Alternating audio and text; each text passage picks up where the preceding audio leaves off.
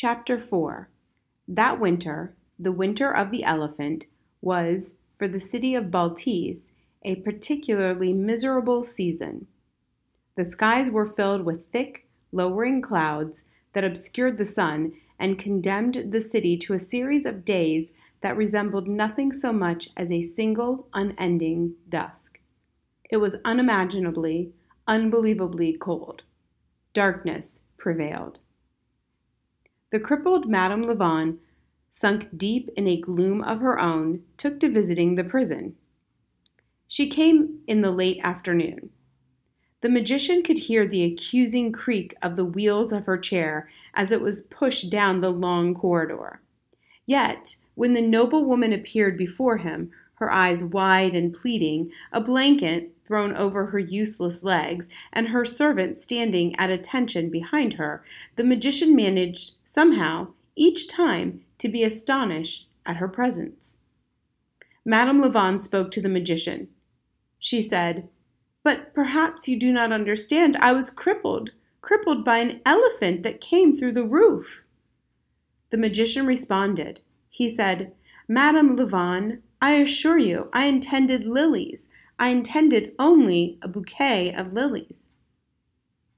Every day the magician and the noblewoman spoke to each other with an urgency that belied the fact that they had spoken the same words the day before and the day before that.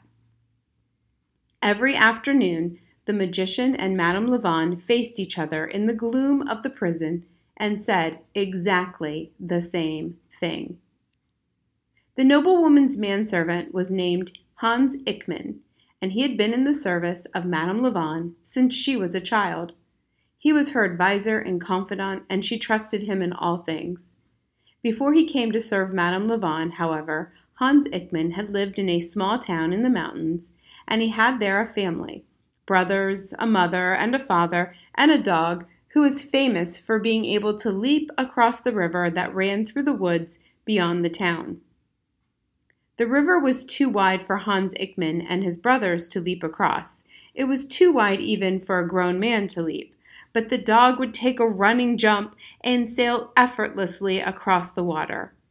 She was a white dog and small, and other than her ability to jump the river, she was in no way extraordinary.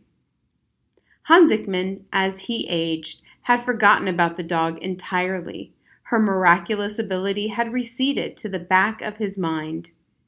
But the night that the elephant came crashing through the ceiling of the opera house, the manservant remembered again, for the first time in a long time, the little white dog.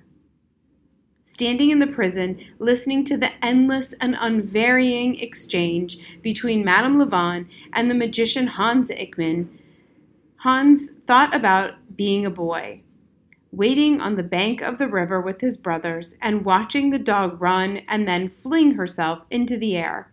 He remembered how, in mid-leap, she would always twist her body, a small, unnecessary gesture, a flip of joy to show that this impossible thing was easy for her. Madame LaVaughn said, "But perhaps you do not understand." The magician said, "I intended only lilies." Hans Ickman closed his eyes and remembered the dog suspended in the air above the river, her white body set afire by the light of the sun. But what was the dog's name? He could not recall. She was gone, and her name was gone with her.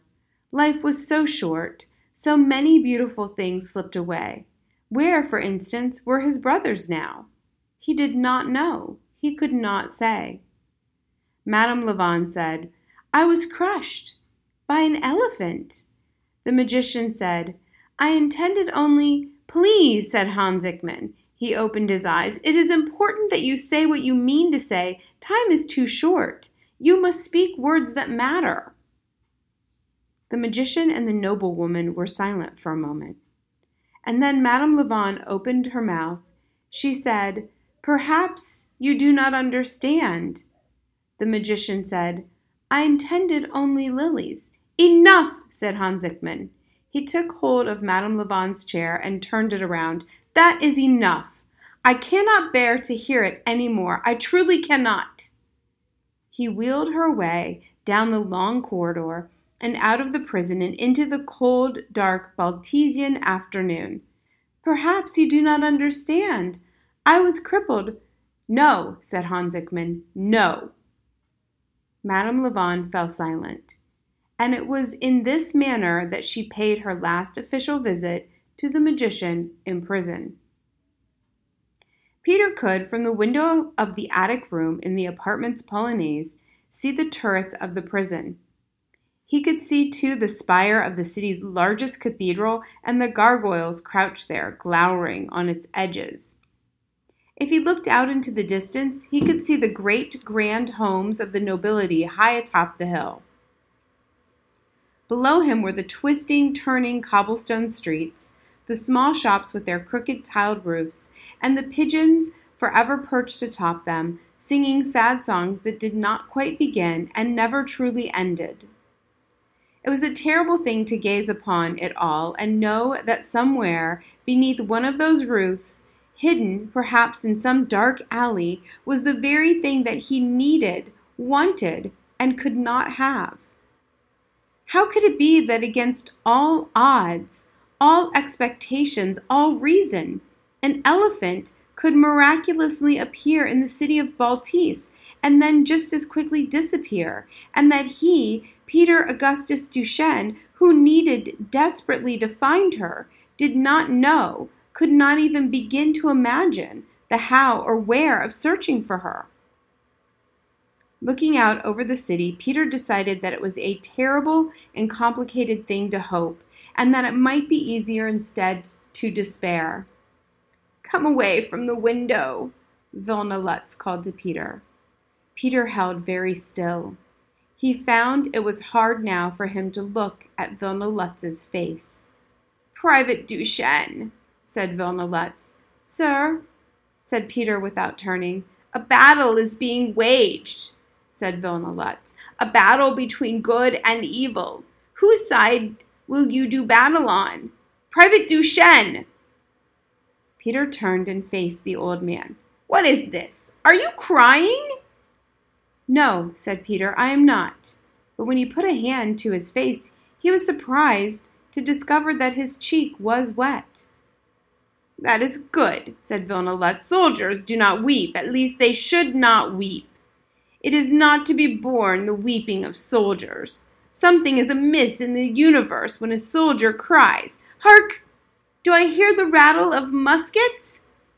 "I do not," said Peter. "Oh, it is cold," said the old soldier. "Still, we must practice maneuvers. The marching must begin. Yes, the marching must begin." Peter did not move. "Private Duchesne, you will march. Armies must move. Soldiers must march." Peter sighed. His heart was so heavy inside of him that he did not, in truth, think that he had it in him to move at all. He lifted one foot and then the other. "Higher," said Vilna Lutz. "March with purpose. March like a man. March as your father would have marched." "What difference does it make if an elephant has come?" Peter thought as he stood in the same place and marched without going anywhere at all. "It is just some grand and terrible joke that a fortune-teller has told me. My sister is not alive. There is no reason to hope." The longer he marched, the more convinced Peter became that things were indeed hopeless, and that an elephant was a ridiculous answer to any question, but a particularly ridiculous answer to a question posed by the human heart.